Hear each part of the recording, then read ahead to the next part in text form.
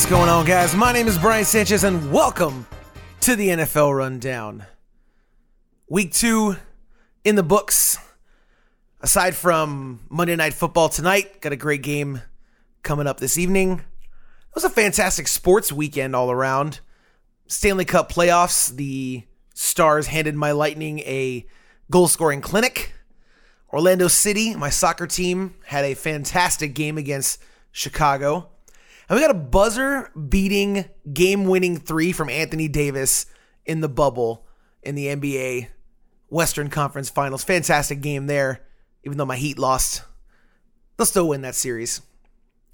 And then we got all the football. Some crazy, crazy action. Comeback wins. Team coming up a yard short of pulling off an upset. And we'll get into all the football of it in just a moment. But I just want to say a quick few words about James White. I don't know if you've heard this story. Just want to say a quick shout out and thoughts going out to James White. He's a running back for the New England Patriots. And he found out yesterday before the game that his parents were in a car accident. Unfortunately, his father did not make it. And as far as I can tell, the last that I heard, his mother was in critical condition. A lot of kind words being said by former teammates and current teammates, players from around the league. He did not play in the game last night. He was inactive after hearing the news of his father passing and the issues with his mother. And so we'll be keeping an eye out on that, and hopefully everything turns out okay for his mother. And so thoughts and good vibes being sent out to James White and his family. But we want to get into the games, though, and man, did we have games this weekend. Looking back at my picks, didn't do so hot. So far, 2 of the 3 games that I picked are in the books. I thought the Giants going into Chicago would be an easy win, but when Saquon Barkley tears his ACL early on in the game, tends to be a game changer situation. We'll get to more injury stuff going around the league because there was crap tons of injuries this weekend. But yeah, obviously missed that one. And then my upset special that I picked, I almost got it. It was close. And we'll get to that game here in a little bit. The other game, of course, is the New Orleans game. I have New Orleans winning tonight in Las Vegas, Monday Night Football, the first game in Las Vegas. So we'll see if I can get back to 500. But as it sits right now, I am 2-3 on the season as far as picks go. So we're going to get into games. And man, going into the week, we had, the storylines that I outlined on Friday on the show were what teams are legit and what teams were a little bit of extra hype. Jacksonville, looks like they came down to earth a little bit. San Francisco, getting back on the right track there. Indianapolis, coming up big with a win against Minnesota. That was one I did not expect to happen. They looked fairly impressive. Some injuries to report out of there as well. Injuries across the board. Tennessee taking care of business. I'm not going to do a whole segment on my Bucs because I could, but improvement there. All the folks saying that the Tom Brady experiment was already on the rocks, and I read an article on ESPN that they had the Bucs were already having some buyer's remorse or could have some buyer's remorse already. And I said pump the brakes on a lot of these teams. Lo and behold, Tom Brady and the Bucs kind of get it together. Still got a ways to go, but Arizona looked good. Yeah, Washington. That was a game that I said going into this one, wanted to see who's legit there, who's not. Washington kind of came down to earth a little bit. Baltimore still rolling. The Chargers giving the Chiefs a run for their money, losing that game, but in overtime took a game-winning field goal to win that one. But the 2 games that we're going to talk about are the big ones you probably expect me to do, and that is the Dallas Cowboys and the Atlanta Falcons. We're going to start that off first. Look, Matt Ryan threw for 4 touchdowns in this game. And early on, Dallas turned the ball over 3 times. 3 times.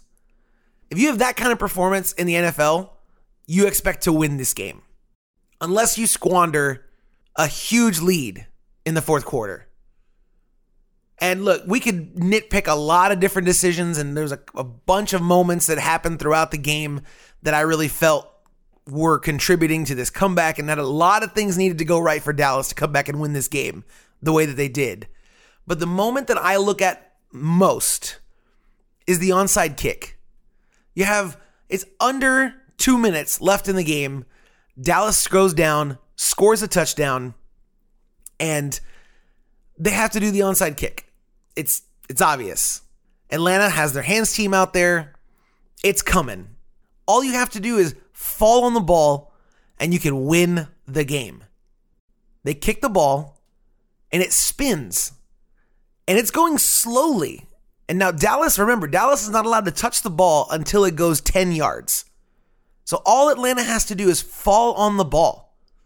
They have 3 players surround the ball and watch it and walk with it until it goes past 10 yards. And while they're watching it, they're not doing anything to box out any of the Dallas players. They essentially watched the ball go 10 yards and fall into the hands of the Dallas Cowboys. At that point, it's game over for me, in my opinion. I know Dallas still has to get into field goal range, but I mean, you gave the game away, essentially. The hands team, you have one job out there on hands team, and that's to cover the ball. That's it. How you don't attack the ball, rolling down the field, spinning slowly, the whole world can see it. You got 3 players right there to jump on the ball, and nobody even makes a move for it or makes a move to box out a defender. It's beyond me. But hats off to the Dallas Cowboys. They fought in there. They could have easily folded it up. They were down big early. They were turning the ball over, but they fought with it. They fought hard, and they come up big, and they win the game. And the conversation changes in Dallas. Now, them winning that game, do I think that now they are a Super Bowl contender and, they're going to be one of the best teams in the league? I do not. They can be, but that performance does not reassure me of that. It just doesn't. I picked the Dallas Cowboys to win the NFC East. I thought the Eagles were going to be a much tougher out. The Eagles don't look like they're going to be very strong. The Giants have lost Saquon Barkley now. We'll get into the injury stuff here in a few minutes. And Washington looks to still be trying to find an identity.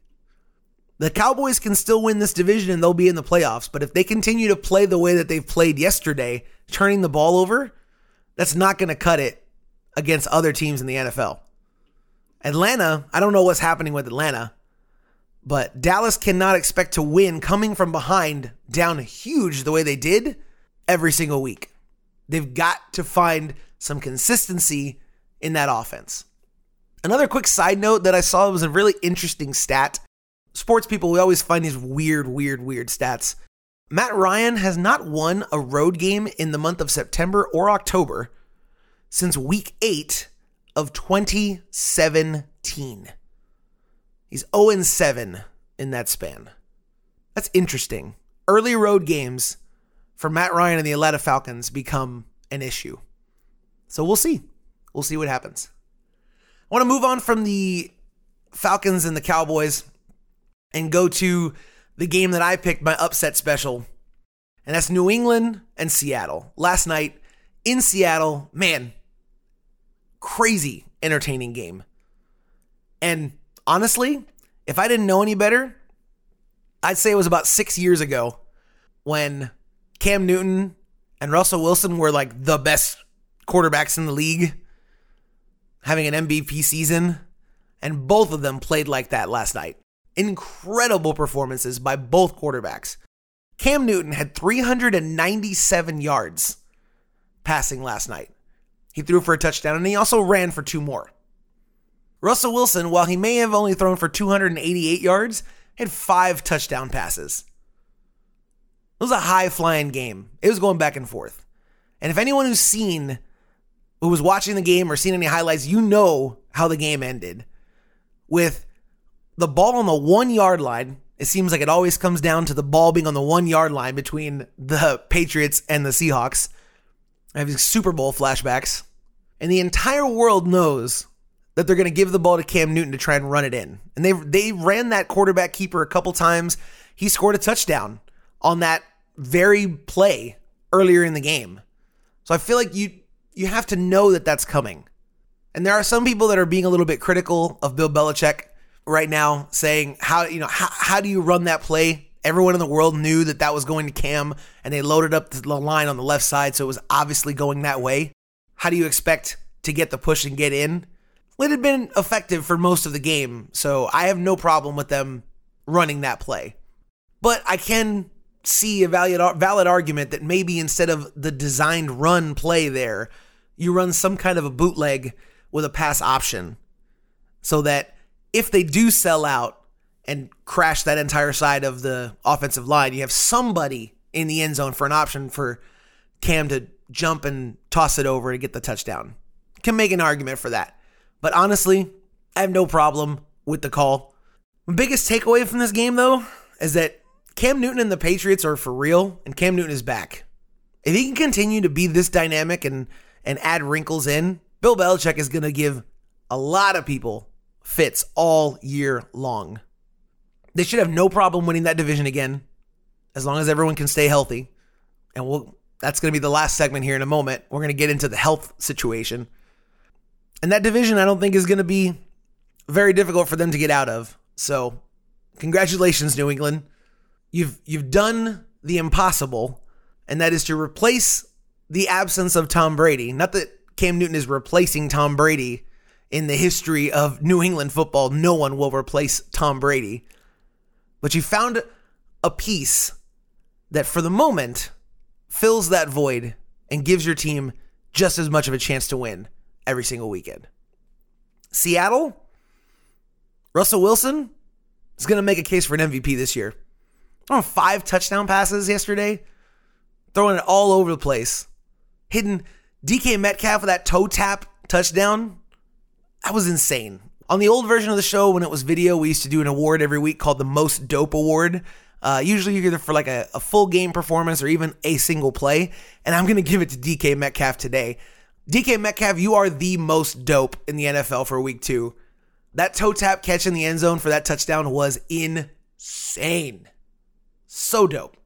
Seattle is going to be in it at the end of the season there with the likes of New Orleans and the rest of the heavy hitters in the NFC.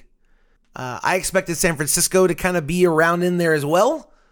But after some injuries this weekend, I don't know if that's going to happen. And that's going to be the last segment that I want to talk about today. That's injuries around the NFL this week. Everyone always puts emphasis on the preseason. A lot of coaches do, at least, for the health and conditioning aspects of what the preseason and training camp does. I'm not an expert. I'm not a doctor. I'm not, I haven't done tons and tons of research. But every year, as they roll back the amount of practice and the amount of hitting and the amount of, training camp that these players get, it seems that these early season injuries keep getting bigger and bigger. And in a year where we didn't have a preseason, like 0 preseason games, very little training camp, actual contact and practices, and next to no off-season workouts for anyone, organized team activities, things like that. The amount of people that ended up on the injury list this week is insane. This is not everybody. I'm going to go down every player, but this is a list of some of the most notables. See if you recognize any of these names. Nick Bosa, torn ACL. Saquon Barkley, torn ACL. Drew Lock, sprained ankle. Jimmy Garoppolo, high ankle sprain. Cortland Sutton had a knee injury. Christian McCaffrey had an ankle injury. Devontae Adams with a hamstring. Tavon Young with a knee. Malik Hooker, Achilles.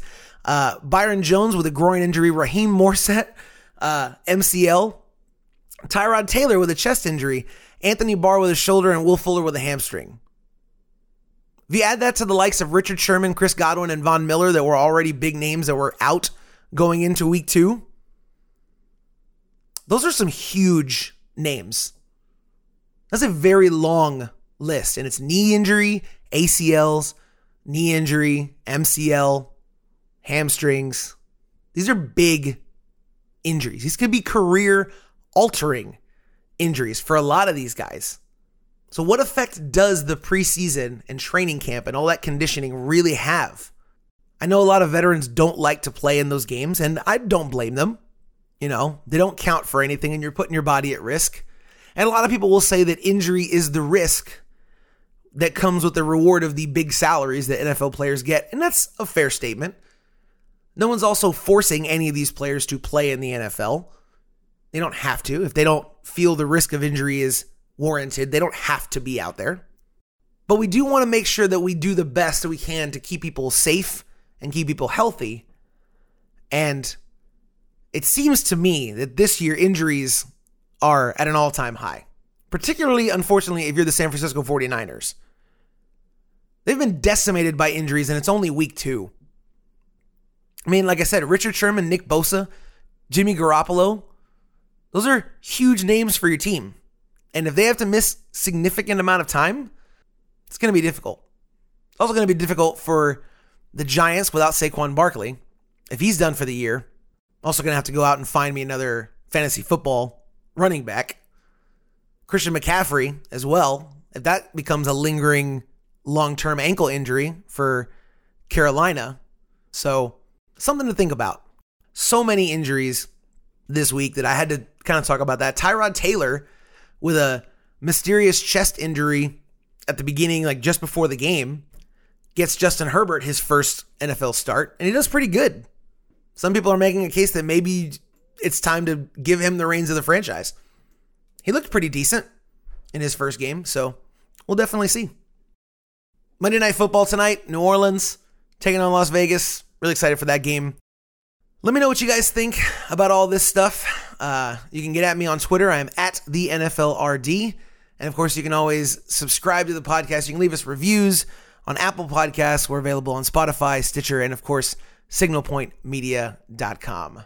Thank you so much for checking out the podcast today. Again, let me know down in the comments below if you're on the website. Let me know on Twitter. You can at me all day, and I will see you guys around. But until then, one love.